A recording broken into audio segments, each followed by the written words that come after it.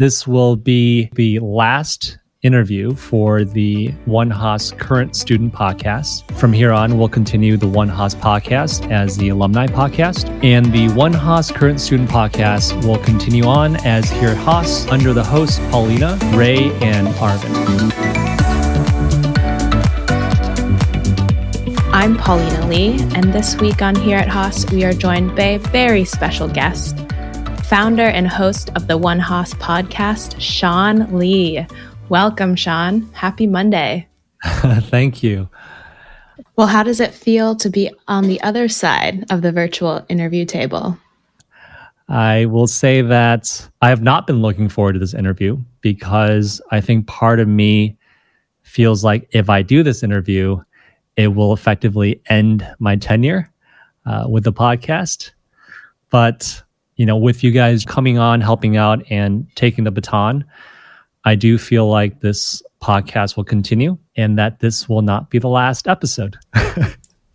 Yeah, it's great because you kind of get the best of both worlds, right? We are going to continue on with Here at Haas, and then you will continue hosting the One Haas alumni podcast and continuing to share and seek out those super interesting stories and journeys of our graduated Haasies. So I think that's great. Yeah. Can't wait. You and I were chatting the other day and we bonded because you grew up in Rochester Hills, Michigan. I grew up in Rochester, New York. You went to undergrad at Michigan State. I went to undergrad at Central Michigan. So would love for you to tell us a little bit more about your journey from Michigan to LA to now. Yeah. So I was born in China, first off. Moved to the U.S. when I was 7 with my parents. Very fortunate. And they moved to an area, Rochester Hills, Southeast Michigan, that is a very amazing upper middle income neighborhood.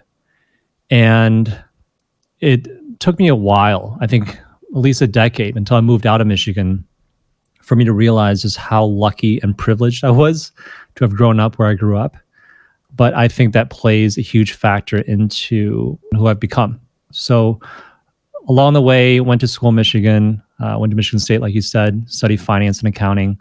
And I just always had the itch to be an entrepreneur, to start a business of some sort. I think it might have been influenced by some early books that was introduced to me, such as Think and Grow Rich, Napoleon Hill's famous book. You have your Rich Dad, Poor Dad, Robert Kiyosaki, and just a score of other books influenced by my parents, colleagues, and my mom and my dad. So once I came out of college in 2007 with a finance degree, that was like the worst time to have a finance degree because, everything was falling apart in the world the last time around. Coming full circle now. Coming full circle. My wife jokes, and my friends that graduated at the same time as me last time around, they're all joking that, we are just the harbingers of doom. Every time we graduate from somewhere, just the economy falls apart. But yeah, came out and realized, there was nothing going on in Michigan. With a finance degree, I just had to get out. And what better place than to move to Los Angeles? It was literally one of those things I just thought, I want to pick a place where I don't know anyone, where I would be forced to build a new network and really put myself in an uncomfortable situation. That's partially why I chose to come up to Haas, even though I live in LA and I commute, was because I didn't know anyone in the Bay Area. And so, yeah, that was what ultimately brought me from Michigan to LA is in pursuit of a finance job.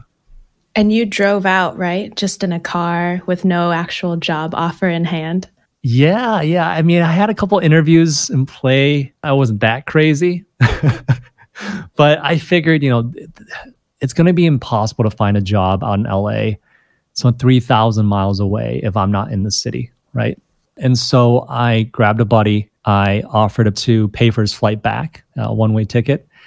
And so we drove across the country for about 5 days. It could have taken 3, but we decided to stay in Vegas for 2 days, and that's what extended the trip. But yeah, moved out here and ended up getting a job in Sherman Oaks, doing investor relations, which is finance related. Later on, getting involved with a startup biotech company in microfluidics. And that really reignited the bug to start a business. This was in 2009. The economy was still recovering. It was still prime time for launching startups and businesses. I mean, around that same time, you had your Twitters, Airbnb, Instagram, all these billion-dollar companies now pop up around that time, which, as unfortunate as the current economic environment is globally, I think the silver lining that we'll see in 6 months to a year's time is that it's also a great time for new opportunities for the next billion-dollar ideas and businesses. I think that's great. And you've founded and owned a lot of companies over the past few years. Which of your companies are you most proud of, and which one did you learn the most from? That's a great question. I would say the business I was most proud of was my co-working space. So back in 2011, I was introduced to a co-working space in Evanston, Illinois, of all places, where Northwestern is, because I was working on an app project with a buddy of mine. And so I flew out there and he was like, let's go to this co-working space to hack out these ideas and, write on the walls and really hash things out. And I was like, yeah, sure, whatever. So I checked it out and I was like, wow, this is actually a great idea. It's a great way to bring the community of entrepreneurs together. And by entrepreneurs, I mean developers, designers, the entire ecosystem, also advisors and investors. And so I came back to LA and looked around, Googled around, and realized there were only, I think, like 2 or 3 co-working spaces. And they were predominantly on the west side and what we call Silicon Beach, Santa Monica, Venice of LA. There was one other big one off of Wilshire, I remember. And there was nothing in the rest of LA, which is, downtown, East LA, or Northeast LA, Pasadena, serving. And I'm assuming the geographic, for people to understand who aren't as familiar with LA, how long does it take to get from like West LA to East LA driving? In a pandemic, maybe 20 minutes. Okay. So that means in regular days, that's like what, 2 hours? Yeah. In a regular day, that's 2 hours. Yeah. And yeah, so I came back and I was living in downtown LA. The e-commerce business I had co-founded with a couple high school buddies of mine was based out of LA at that time, downtown LA. And so it just so happened next to me, our office, there was another like 3,000 square feet of just vacant office space that's been derelict for like 10 years. And I just inquired how much it would cost to lease a space, and it was like a $1.50 triple net, which was crazy, like, and included water and electricity. And I was able to negotiate down to like $1 a square foot, and so it was pretty nuts how cheap it was for a downtown LA spot. What's the typical market rate? Is it like $4 or $5 a square foot? Yeah. Okay, just a relative. You could barely get like a warehouse for like $1.50. So yeah, it was like the best opportunity to just give it a shot. I had no experience in real estate at all. I had no idea of how to run or build or launch, a co-working space. And I just hacked my way through it like I do with everything else in life. And I got the space, tore it apart with my employees for my e-commerce business at the time and my buddy. We literally just like tore everything apart, the carpeting, ripped everything out. In hindsight, probably wasn't like the smartest or safest thing to do because who knows if there's like asbestos or anything out there in this like really old building. But we did it, and we were able to do all the renovations for under $50K, which is something that I budgeted for and was really surprised that we were able to accomplish. And part of that was like we did such crazy things, like a lot of the ceiling tiles, those foam tiles that people have in office spaces. We tried to salvage as many as we could, even though they were all old and yellow looking. What we did was I asked my designer to create a template, a stencil, and we took down all like 800 tiles. And I went to Home Depot, bought this it's like a spray painter that you can use for your house. And we basically just stenciled every single tile and repurposed it. And that at least saved gosh, a couple of $1,000s, I would say, Nice. in renovations. And it was just crazy how creative we got with a limited amount of funding because everything was self-funded. But that was probably my best experience, literally physically building something from scratch. And then having to figure out contracting, getting around sublease laws and rules in our contract. Because if you sublease a space or an apartment, you have to share in the profit with your landlord. That's in like the majority of contracts. And I was just like, how do gyms get around it, right? Gyms, they don't sublease to me, right? And I realized, the loophole is a membership model. If you have a membership model, then it circumvents subleasing. And so, learning how to draft up contracts for that, and then just building a community one step at a time. But luckily at that time, Meetup had just started to blow up, and it was fairly easy to build a community using Meetup. At the time, I ran and owned the downtown LA startup Meetup group, and we had like some 600-700 members on there. It's like the largest meetup downtown. I love it. What would you say from your co-working space? Do you miss working there or working with that community, or are you still involved? So I've actually met a lot of the people I know now in LA, I know because of the co-working space, which in hindsight was an amazing idea. Like some of the people that have reached back out to me, to explore different business opportunities or even inventions that they've come up with. When I think back, I'm just like, I know these people because of the co-working space.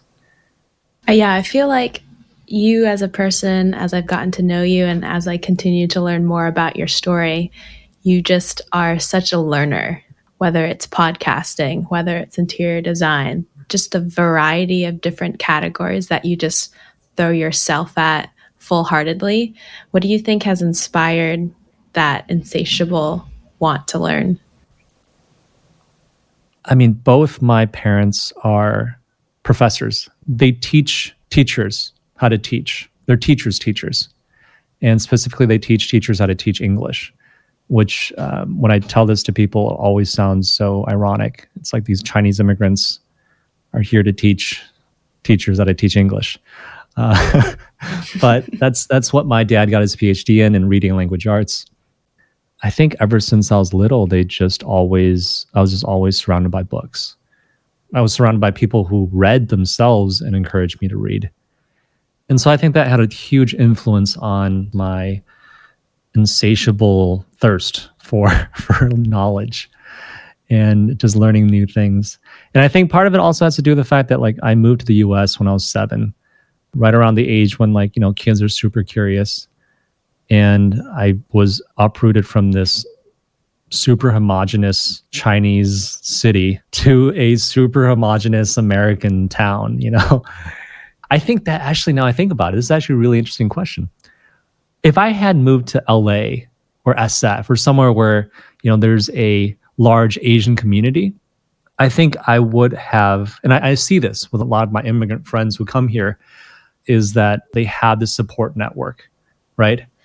There's just other Asian people around, or there's like plenty of Asian restaurants. There's like Asian groceries all over Michigan nowadays. And back then there weren't that many Chinese restaurants, and there weren't that many Chinese or Asian people, period, where I grew up. And so I think that forced me to really just assimilate.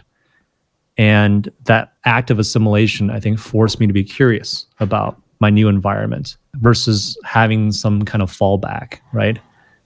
Entering a community where it's like, it's LA, I can just go to San Gabriel and just hang out with my people and not really be forced to assimilate and be curious about other people. I think that has a huge part to do with my curiosity and just my desire to learn.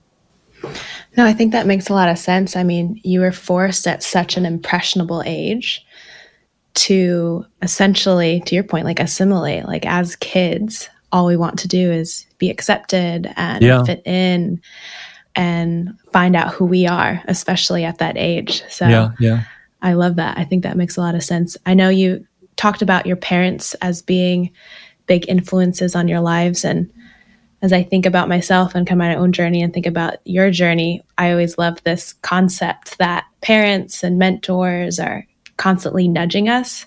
So these small moments, questions, pieces of advice that provide direction in our lives. Right.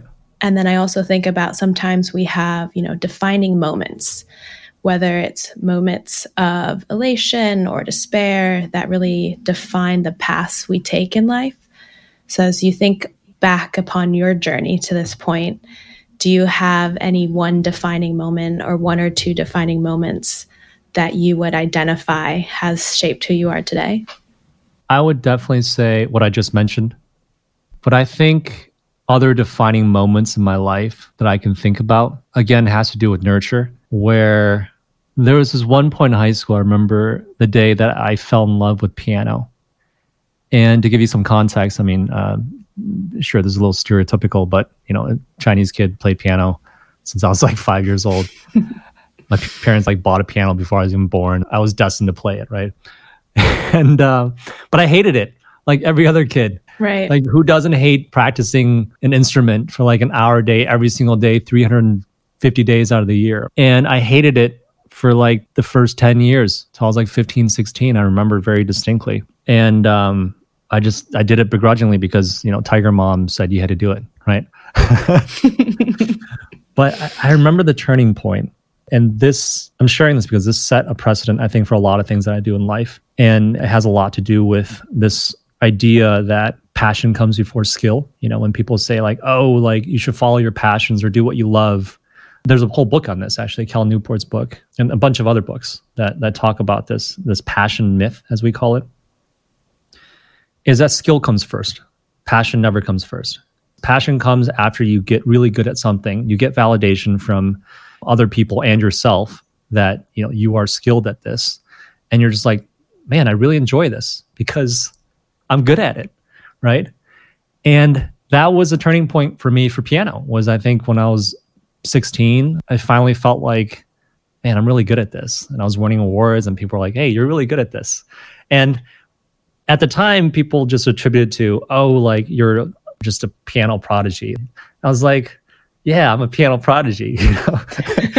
And it wasn't until a couple of years later, I was like, no, I don't believe in prodigies. There's no such thing as a prodigy.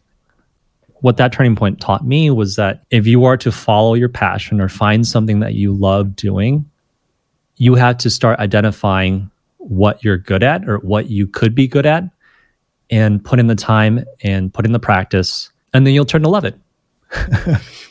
And that's the recurring story in my life, is just to put your head down, focus on one thing, get good at it, and then find out that you love it. And that's the story of this podcast, really. I had no intention of continuing this podcast. It was just a side project. And then 2 years later, after doing some 60 or so interviews now, I realized that I really enjoy doing this. And I could see myself doing this for a career if I had to. Actually, not if I had to, if I could. Because it has to make financial sense. So let's talk a little bit more about One Haas. How did it originate? How did you get started? What is the story of One Haas from start to now? One Haas started in early February of 2018. I was about the same time as you, 6-7 months into school, and just exploring everything that Haas had to offer.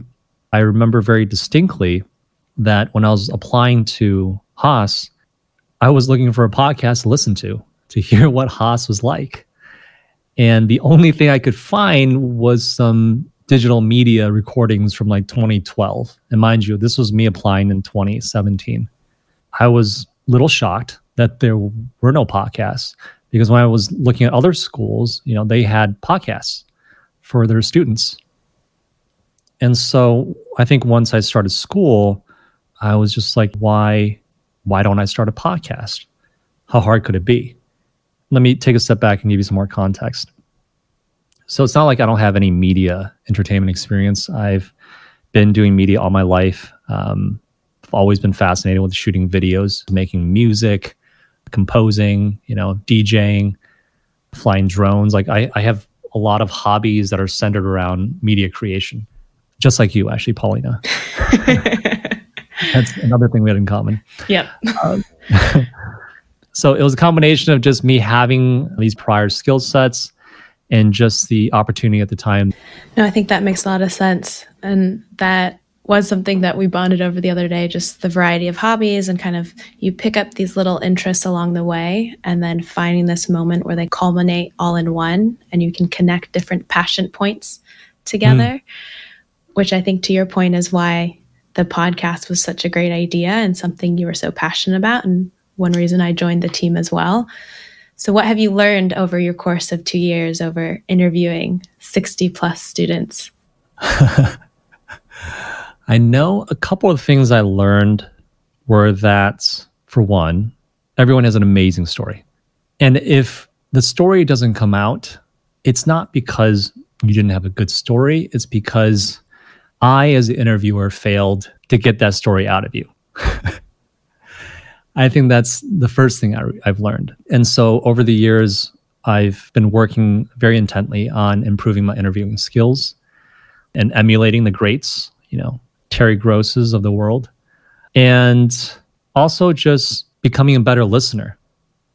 The podcasting experience, the interviewing experience really forced me to become a better listener because that's the only way you're going to be able to pick up on the little hints and the little tones and catch when someone is really passionate or when someone really cares about something. And that's what you want to pull out and extract in an interview is you really want to hear what this person just cares about. And I think that's what people want to hear in stories, right? It's like, what makes this person tick? What drives them versus, oh yeah, I have a job. I do this and I do that. Because there's something that makes everybody tick. And just like with what I shared earlier with my history, there are forces and there are influences that make us who we are. And it's like, how can we really hear about that? Because that's what's inspiring, in my opinion. So yeah, those are some things I learned. And they're great life skills to have.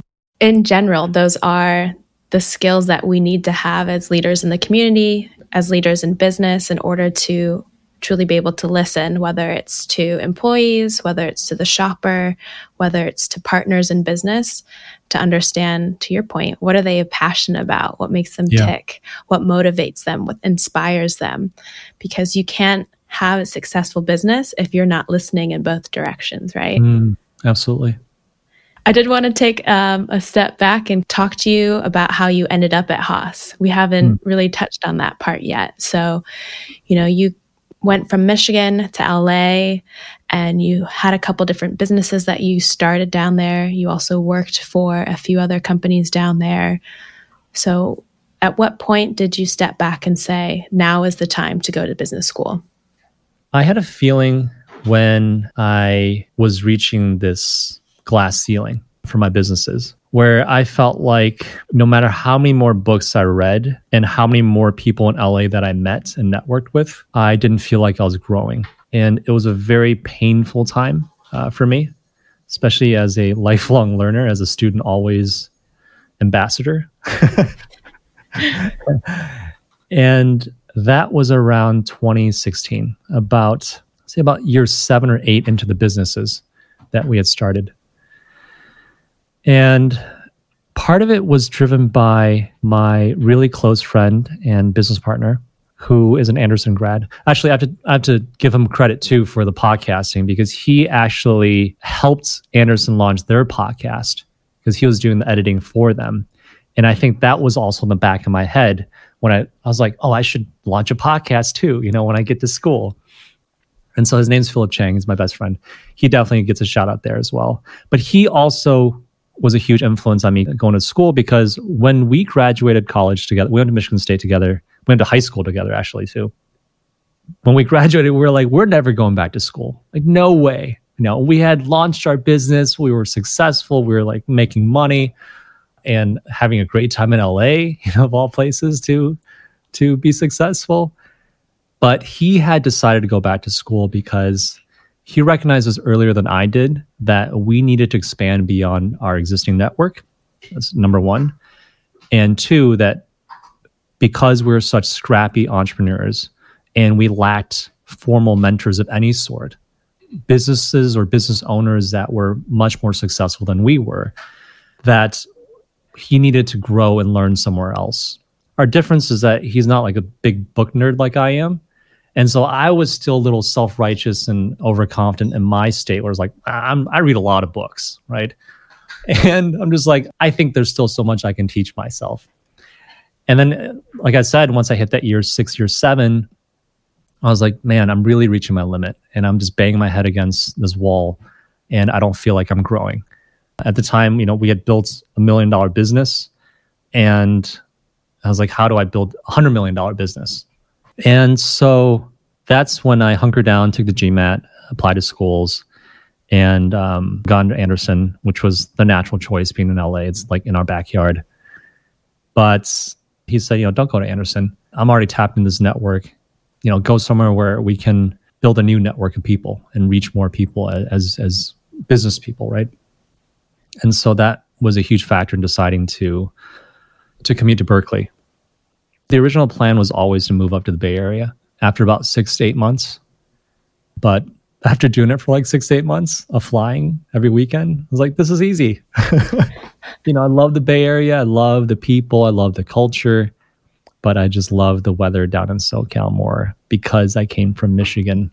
You're like, I already did my time in the snow and cold. I want to go to the beach and actually go in the water. Yep. That's right. So yeah, that's what brought me to Haas. It was this realization that I needed to learn from peers that are much smarter and much more experienced in their respective industries, and also learn from the professors. And your first year in, what do you think surprised you most about Haas? Did it meet those expectations? Oh boy. I mean, let me take another step back here. So one of my biggest reasons, and I mentioned this earlier when I was chatting about my buddy, was that our focus on the MBA was for networking. As entrepreneurs, we're not intending to come in for career switching or career advancement because, like we work for ourselves, right? And so it's kind of like, what's the purpose? Like, what are we doing here, right? And many times, like other entrepreneurs would be like, go take that 100K, 120, 150K, whatever it is, and go invest in another business, right? Why would you go throw it at a school? And how I ended up rationalizing that was that I'm paying all this money effectively as a lifetime membership into a country club or a yacht club. And I liken that because that's really what the environment and the alumni base and its value is for, one of these top 10, top 15 business schools. Yeah, you're getting top tier education and your network is amazing in school, but you're also getting connected to the alumni base, right? And that's a huge value. And that's something if you can leverage correctly, the network and the people that you meet, I believe that's going to give you the highest ROI than any job advancement or, anything like that. And so that's what I came to school and I was not surprised about. What I was surprised about, going back to your question, was how much I learned from the classes. like I thought I'd read, everything on strategy, marketing, and management and all these things and people skills because, having been running our own businesses, like we had to wear many hats, right? But just like the lecture alone added so much more value to me because it's that saying that you don't know what you don't know, right? And I really didn't know what I didn't know. And the school was a rude awakening for that. But even more so, and I think this is something very unique to the evening weekend program, is just the wealth of experience that your classmates bring because they've all been working in their respective industries for 8 to 10 years. It's the knowledge that they impart in the classroom, their perspective on, say, strategy or operations or leading people or whatever it is. It's their perspectives. I think that surprised me even more so than I could have ever expected. I totally agree. I feel like, even just being 1.5 semester in, the community that we have within the part-time program has just so impressed me because we do a really great job of filling out a very diverse set across all the cohorts. Mm-hmm. And so to your point, there's so many different perspectives, so many different types of business leaders, educators, those in the medical profession that just add 2, 3, 4 different layers into the discussion at any given point that really enhances the overall learning aspect. And then the great thing for a lot of us, because we are working part-time, is that we can just turn around and apply it real time, those skills and learnings that we're getting from the classroom. Yeah. And so you've also done through One Haas a lot of community building. I'm just curious, do you know what drives that? I mean, you talk about your close relationships that you have from home. You talk about building the community down in LA, and I feel like you've done a really great job at building a community here at Haas. What drives that? That's a great question. I think what drives it is tied to my desire to learn. And whenever I learn, I want to share what I've learned. You know, I came to school to network, and I was just meeting such amazing people at Haas and hearing such amazing stories. And naturally, I'm just like, hey, you should connect with this person. Or, you know, I just met this person that has like a very similar background or interests as you. Have you met them? And people are like, no. And just made me realize there's this huge inefficiency in networking in this MBA setting. And mind you, we're one of the smaller MBA schools, right? I can't imagine what it's like at other places. And so the podcast was also a way to solve for this efficiency problem, where I thought, you know, let me just get your story on air and have more people listen to it at once, right? And if they have similar interests, they can just reach out to you. And so going back to your question, yeah, everything stems from this idea of learning stuff from people, from my guests, right, on the podcast, and sharing that knowledge with people in some way, shape, or form. As you think back about all the different stories you've collected over the last 2 years, do you have a One Haas episode that's your favorite? That's a terrible question. Just because I'm making you choose? Yes, because you're making me. No, I can't choose. And not because I don't want to choose, but because I stand true to what I say about how everyone has a unique story. How about this? I will say that there are some interviews that were very difficult for me, that really stood out. And they were my interviews with Bree Jenkins and Evan Wright. And it touches upon the issue of race and underrepresented minorities, URMs. And, you know, I have this off-the-cuff interview style where I don't like to do much research on the person I'm interviewing. You know, they just get referred in, then I just sit down and look at their LinkedIn briefly, and I just start asking them questions and then go from there. But these were 2 times where I was really just underprepared, to be very honest. And at times, like, I didn't know how to ask questions regarding race, regarding diversity issues that we have at Haas, right? And these were very difficult interviews, not because the guests were difficult, but because the topic feels so sensitive to broach. But they are also the most important topics and the most important conversations that we need to be having, not just here at Haas, but across the world, right? And I just remember when I was editing those episodes that, you know, I was like, wow, I sound like an idiot. And I had the liberty to cut it out, right? Just to chop it out. But I was like, no, I can't rob our listeners of this awkwardness, of my ineptness, because it's very important to me. And I think that it's very important to Haas and his podcast to retain its authenticity. I think those interviews just made me realize how much more I need to learn to be a better interviewer, and why this project and what we're doing is so important. Totally agree. I think we both have a passion for being a student always. And I think instances and moments like that really humble you, right? Yeah. Because you come in to a lot of these interviews and a lot of situations with a certain level of confidence that you can navigate it easily and talk your way around it. But there are just some topics, some stories that, our place is really just to sit back and learn. And that's why we're here. Yeah. It's important to check how fortunate we are and how we should be leveraging that to help other people, right? Yeah. It's very prevalent to the current environment, right? Yeah. Such a wide spectrum and kind of all people affected, but some more than others. And it's really showing the different breaks in the system that we have. Yeah. Some a lot more than others. Exactly. Yeah.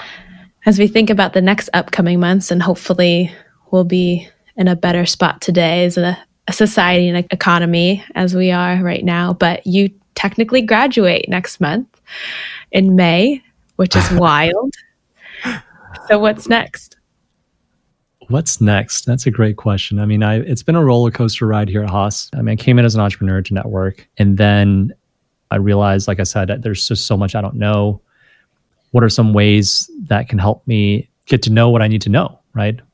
And if that path is a job in consulting or product management or banking, then I should take it to really expose myself and gain the skills to become a better business person in the future, right? A better entrepreneur.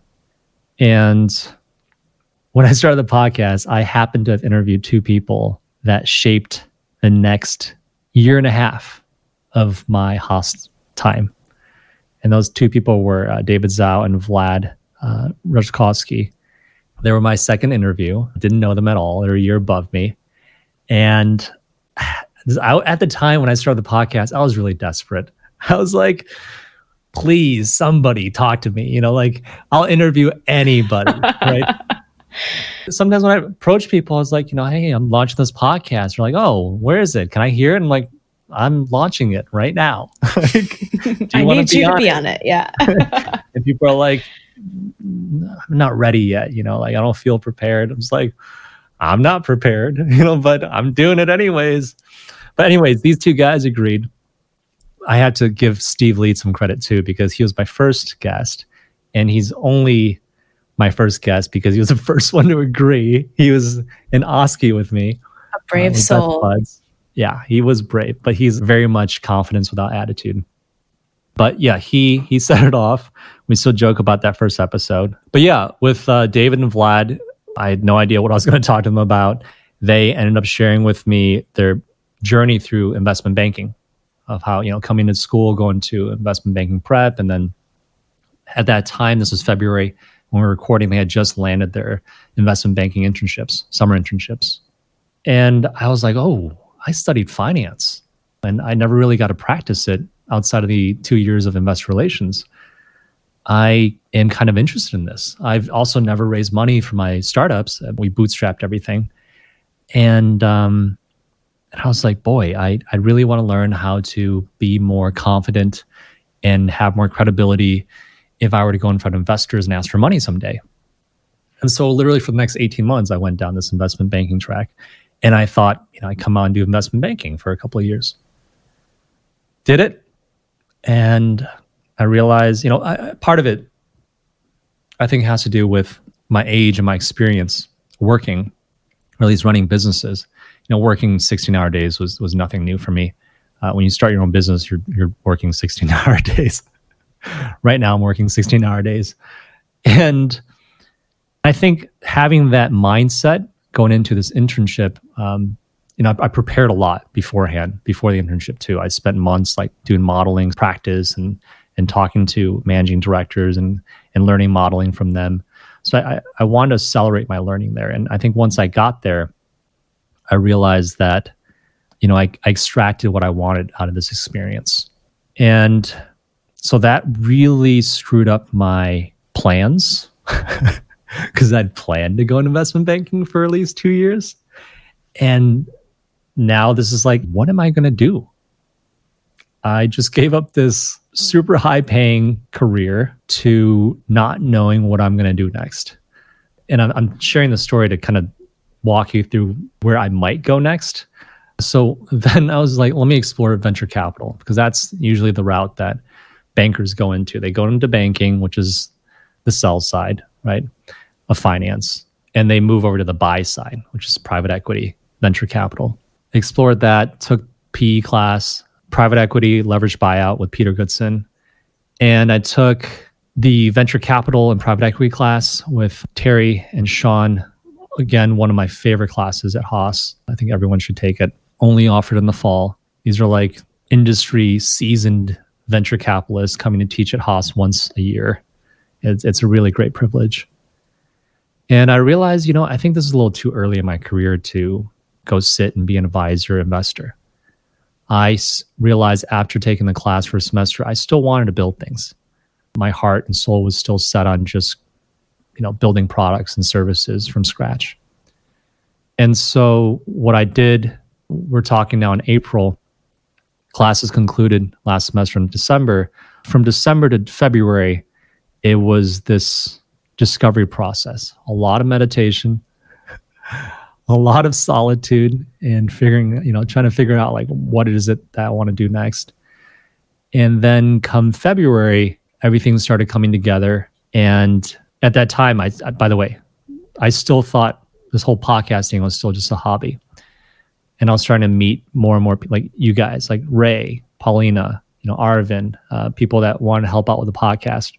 And coincidentally, at the same time, the alumni office reached out to me asking if I'd be interested in launching an alumni podcast. And then some business buddies, business owners reached out to me asking if I do a business podcast, help them produce it. And then really forced me to systemize the podcasting process, right? And take it more seriously, which is around the same time I realized, hey, I really enjoy doing this. Why can't I do this as a business? Why in my head did I see only finance or consulting or product management careers as legitimate careers, right? Why is podcasting or building a media business not a legitimate career? And so I had that, revelation. And so now what I'm focusing on is building a podcast business in many ways. On one way, it's podcasting as a service, where we provide, everything from pre-production to post-production services. If you're a company or a school or any organization or even an individual, if you want to launch a podcast, we can help you do that, from consulting you how to start to helping you just build it if you have the money to pay us. Like, we'll do everything for you, short of you doing the interview yourself. We'll even coach you on interviewing. And then another piece of the business that I'm looking to build is the content business, is building out a library of content, which will include alumni content and other forms of educational content through a podcasting format, audio first format. And and there's more to it, but that's kind of the gist of where I'm headed. That's so exciting. I feel like it fits very well into your overall story and your journey, just combining the different passion points you've had, even just around community, around media, what you've learned at Haas over the last couple of years. So I know I'm personally very excited to see where it goes, and I'm sure it will be very successful. Yeah, that's what my wife hopes as well. I mean, I feel very fortunate that, I was able to sell the businesses before I decided to go into investment banking.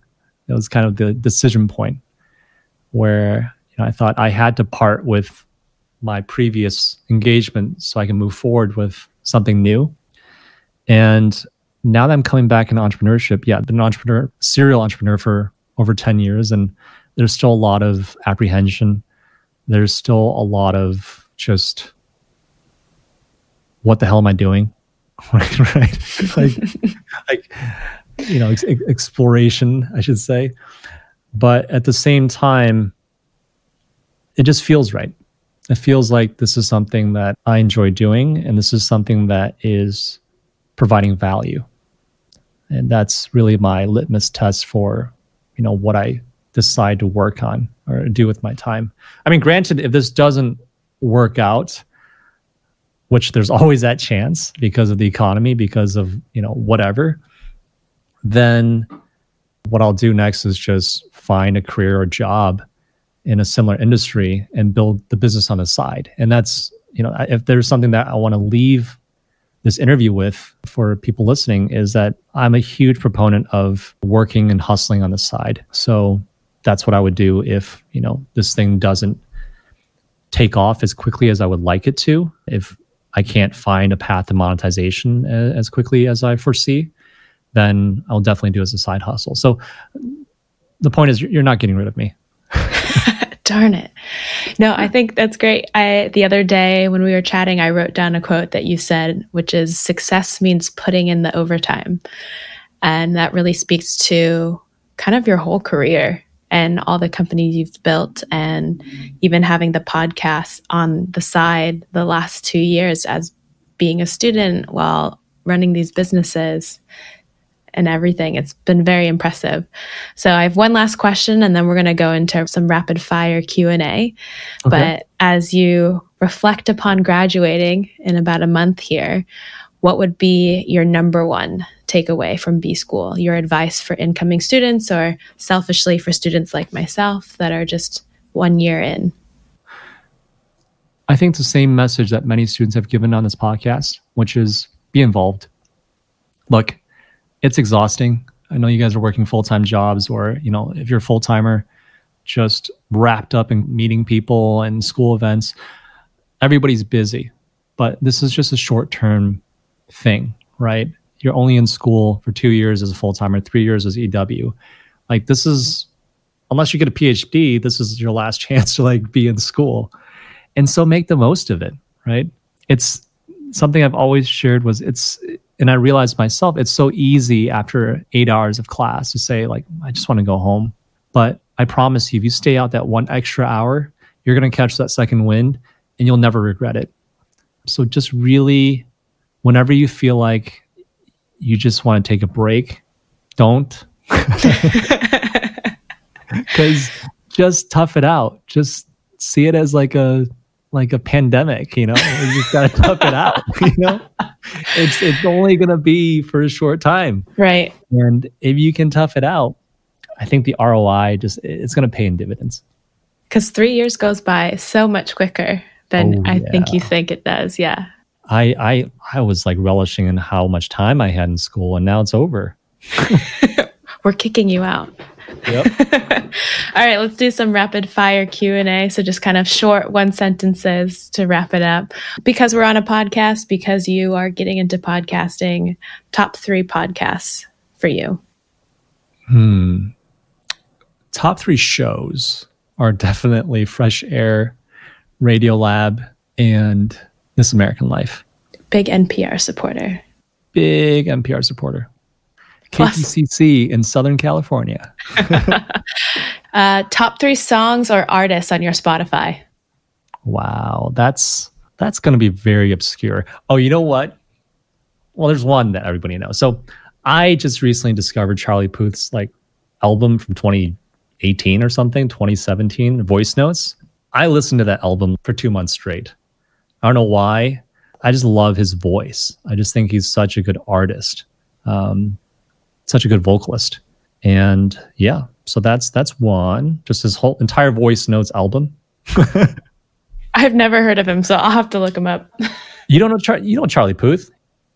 Well, maybe you don't listen to pop music. Never mind. I'm sorry. I'm sorry. I should just realize I shouldn't assume everybody listens to pop music. All right, so Charlie Puth. Who else is on my list right now? I have a lot of really weird songs. There's favorite song, another remake of Creep by Rehab. That's a good one. I've been listening to that one a lot. So good. So good. So good. Oh, and last but not least, Masego. I love Masego. Masego made this amazing YouTube video that everybody should watch with FKJ, French Kiwi Juice, called Tadow, Tadow. It's like a 8 or 12 minute video where they make a song from scratch, and it's nonstop.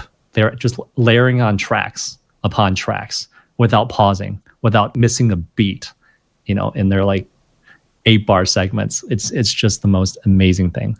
just to see these really talented people build something from scratch nonstop. It just blew my mind. But Masego has a new song called King's Rant that I just love. It's on repeat. All right. Okay. So you're a dad, a husband, a student, a podcast host, working 16-hour days. What's your number one productivity hack to get you through the day? Coffee. Straight caffeine. Not just coffee, but cold brew. Okay. No, the biggest productivity hack is keeping a positive attitude. Yeah. All right. And last one. After you graduate, what are you going to miss most about Haas? See my friends, see my classmates. I mean, they're all going to be up in the Bay, but we take plenty of ski trips a year. So I don't think about it. I'm just going to be very intentional about connecting with people, staying in touch as we're doing now. And, not take the relationships that I built for granted. I love that. Well, thank you, Sean. It's been an absolute pleasure chatting with you today, and we're hoping we can continue on your legacy with Here at Haas. So thank you so much. Thanks, Paulina. And thanks for tuning into Here at Haas. Know a Haassie that has a story to tell? Nominate them on our website, onehaas.org. And if you enjoyed this week's episode, please subscribe and leave us a rating and review. And don't forget to share out this podcast with your favorite bears.